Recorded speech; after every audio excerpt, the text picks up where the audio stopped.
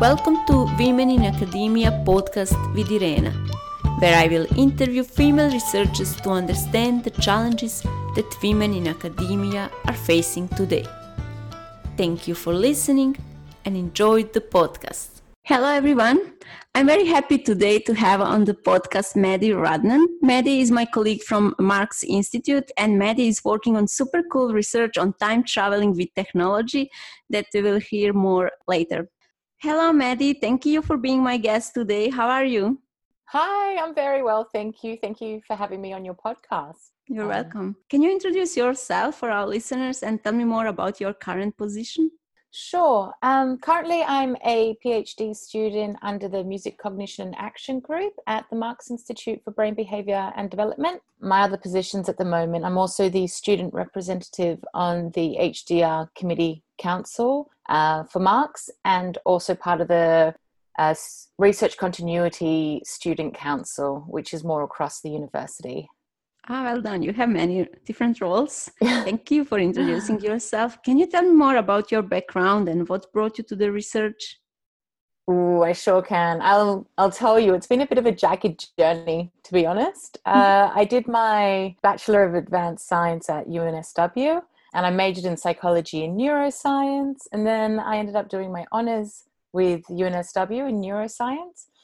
Which was an amazing year. I worked with animals, looking into areas of the brain, using electrophysiological techniques, which meant I was kind of stimulating in one area and recording in another to kind of look at context, environment, association, so reward in the environment. And then after that year, I realized I didn't really want to be doing animal research anymore. I did it, I was good at it, but it just wasn't my thing.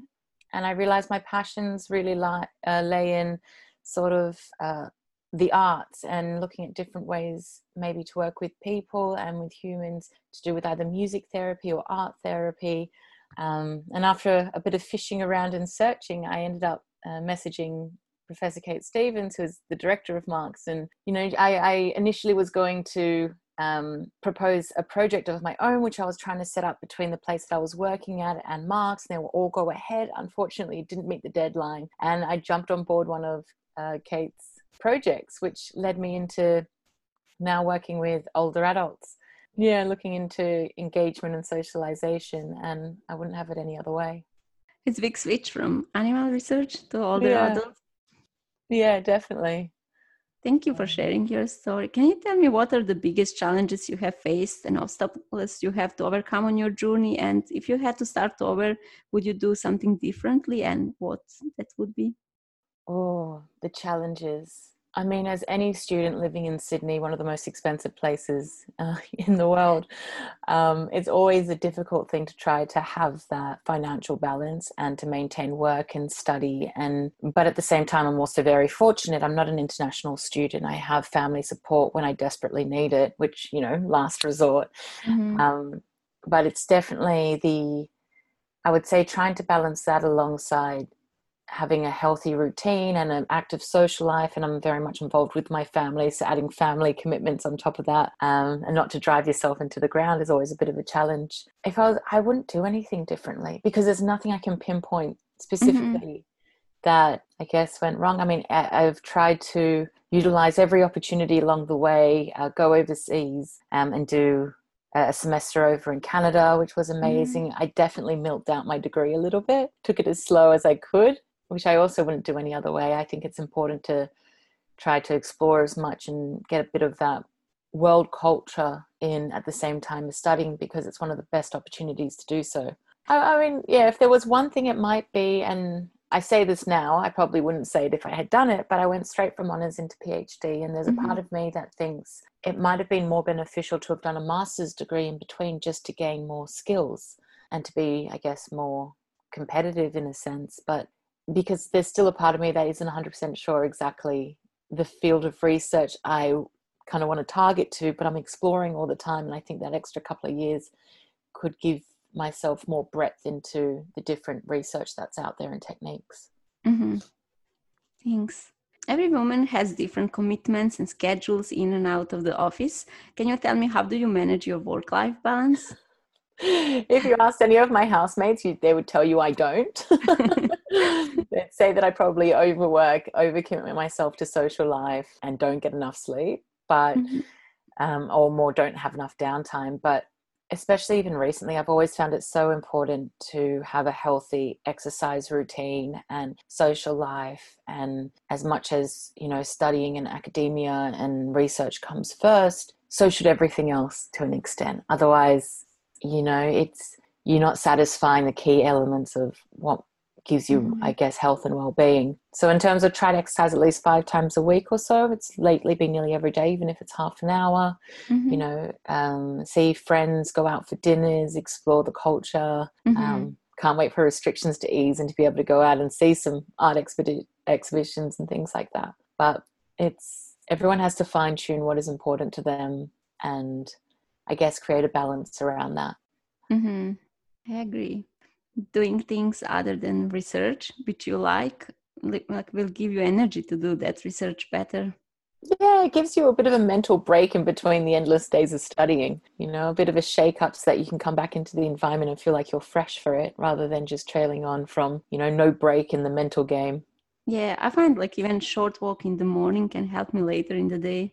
Yeah, definitely. It makes difference. So much. I'm lucky enough to be 100 meters up the road from the Cooks River. So we often go for walks in the morning or a run and you get the most spectacular sunrises. Yeah. It gives you different perspective in life and definitely. Yeah. It clears the head and allows you to reconnect with, I guess, the community and the environment around you. You see the same people running, by every morning and says hello. And I find, a lot of people can get really trapped into studying so much that they forget that there is that external world out there. And it's important to engage with everything, not just work, but, your society and your culture. Yeah, I agree with you. And then if you have that external world, when work is stressing for you, then you have some other avenue. In life. Exactly. But if you have only work, then it's hard to definitely. When you're struggling, then it's harder. Lately throughout, the whole COVID situation, I've definitely taken on to fermenting. Our house just smells like bread all the time. Different cultures and brewing ginger beer, and it's just fun. You forget to have fun sometimes. So it's important. Find your little hobbies and niche. Yeah, I agree with you. Can you tell me more about your research? Sure. So my research is centered around older adults and around a program called Time Traveling with Technology. And it basically brings together reminiscence therapy, which is all about using objects that are familiar to help share stories of your past and memories, and combining reminiscence therapy with technology. So the technology we have is a big television screen, 75-inch television screen, and we use Google Maps and Google Street View and images to take a small group, 2 to 4 older adults, to places of their past, to walk them down the streets of where they went to school, their home, some of the most amazing places around the world like the Louvre in France, and to be able to enter and see inside. And it's all about traveling and journeying and sharing stories amongst each other. Our main forms of measurement is engagement, and we're looking at all sorts of verbal and non-verbal communication, looking at sort of facial expressions and the muscular movements of the face in a high-tech version and a low-tech version to see expression of emotion, looking at body behaviors and gestures of pointing to the screen and leaning forward, and also looking at the language that's being used, so utterances and words per minute and turns taken and pitch range. I guess it's because engagement in older adults hasn't really been categorized holistically in that way, and that's kind of what we're trying to also, I guess, formulate. So it's exciting. It's around a 3-month, 12-week program, 6 weeks of low tech where it's just a static image on the screen, and then 6 weeks of high tech where you're able to move around these environments and turn around and enter into the buildings and zoom in and zoom out and pan around. But it's been very rewarding so far, and it really works on the strength of older adults and people with dementia, as these older memories are the ones that are often more retained. It's such a nice project. Thank you. Do you have any results so far? going through analysis at the moment. It's a bit of a complex sort of design, just because all the older adults are so individualized. But so far we are seeing more expression of facial movement in the more high-tech version than the other versions, whether that's related to purely emotional because they're speaking more. We're going to do some cross analysis. I mean, looking at non-significant locations to the ones that are significant, there's a lot more talking happening in the significant locations, a lot more I guess effective movement and pointing to the screen. So yeah, things are being a bit more, I guess, worked out at the moment in a way. But yeah, there is something that's showing up. I'm really trying to capture what that is without, you know, kind of doing too much of a broad statement where you're not looking at the fine-tuned parts of it all. It's very nice idea, very nice project. Yeah, like you're helping older adults like in that way. Like it's very nice. Yeah. And I think a part of it is, you know, we're not trying to improve cognition. We're not trying to make anybody better or to have this as a cure. Or it's to help alleviate apathy and to provide times of happiness and socialization and, you know, relief from depression or whatever it might be. But just to create an environment where residents and care staff are able to learn about each other and are about to share these experiences of going home again. And yeah, it's quite wonderful. Yeah, I agree. I love the idea. Yeah, it's super cool project. Can you tell me what are your hopes for your future research?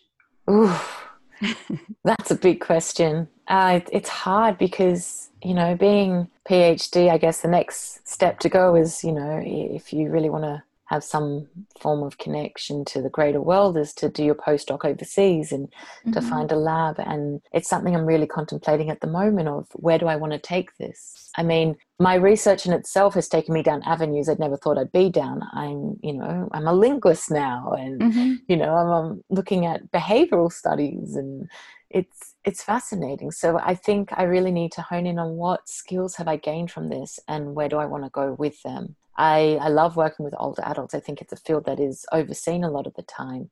But whilst I'm in this early stage of my career, I don't know if I want to specifically stay within older adults or if I want to, I mean, I'm also a mental health recovery worker on the side of a PhD student, and I love working in mental health. And it's, do I want to try to apply these skills with a broader, I guess, area of study and look more into mental health or to different age groups. So it's, yeah, we'll see where it goes, but hopefully next step will be a postdoc somewhere. Good luck with that. Thank you. I'm sure you will get the postdoc. Yeah.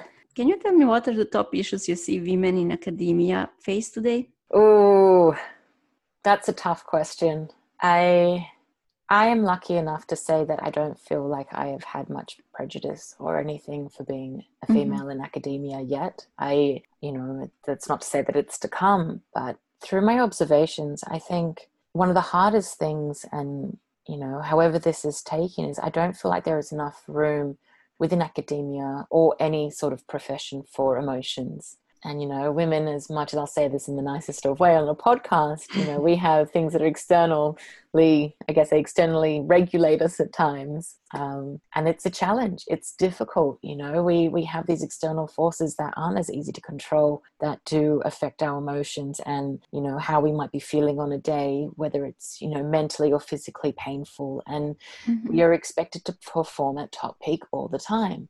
And it's hard because at times there isn't as much room or breadth to, you know, be able to express emotions and know that it isn't a big deal.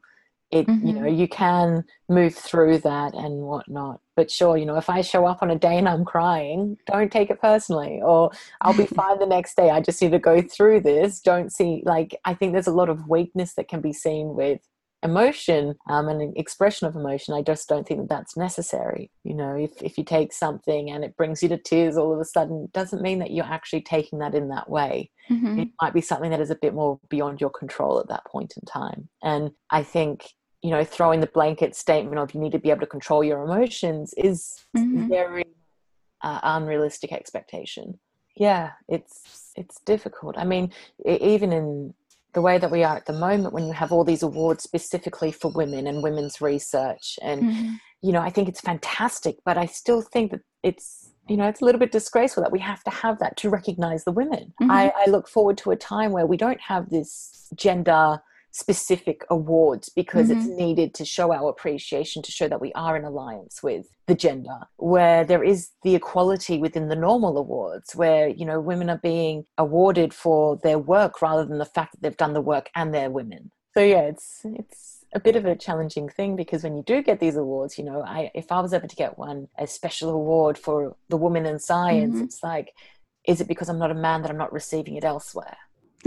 So it's a bit of a double take. I agree with you. Such a great insight. Thank you. Thank you. What is the one piece of advice you would give to a young girl or woman thinking about academia, or to woman just starting out in academia? Don't lose your passion behind the magic that is research and teaching. It's very easy within any industry to get caught up in, I guess, the bureaucracy and the politics of it all. But remember why you're doing this through every stage, and love the process. Learn as much as you can, reach out to different people, start conversations. It's phenomenal how much you can learn step by step, and don't pigeonhole yourself into anything. Keep an open mind, but always remember why you love it, and hold on to that. Thank you. I love that advice. Thanks. Thank you so much for being my guest today. I really enjoy. Thank you so much. It's been an absolute pleasure. And as I said, I think it's wonderful and beautiful, these podcasts that you're doing. Thank you so much. That's all for today's episode.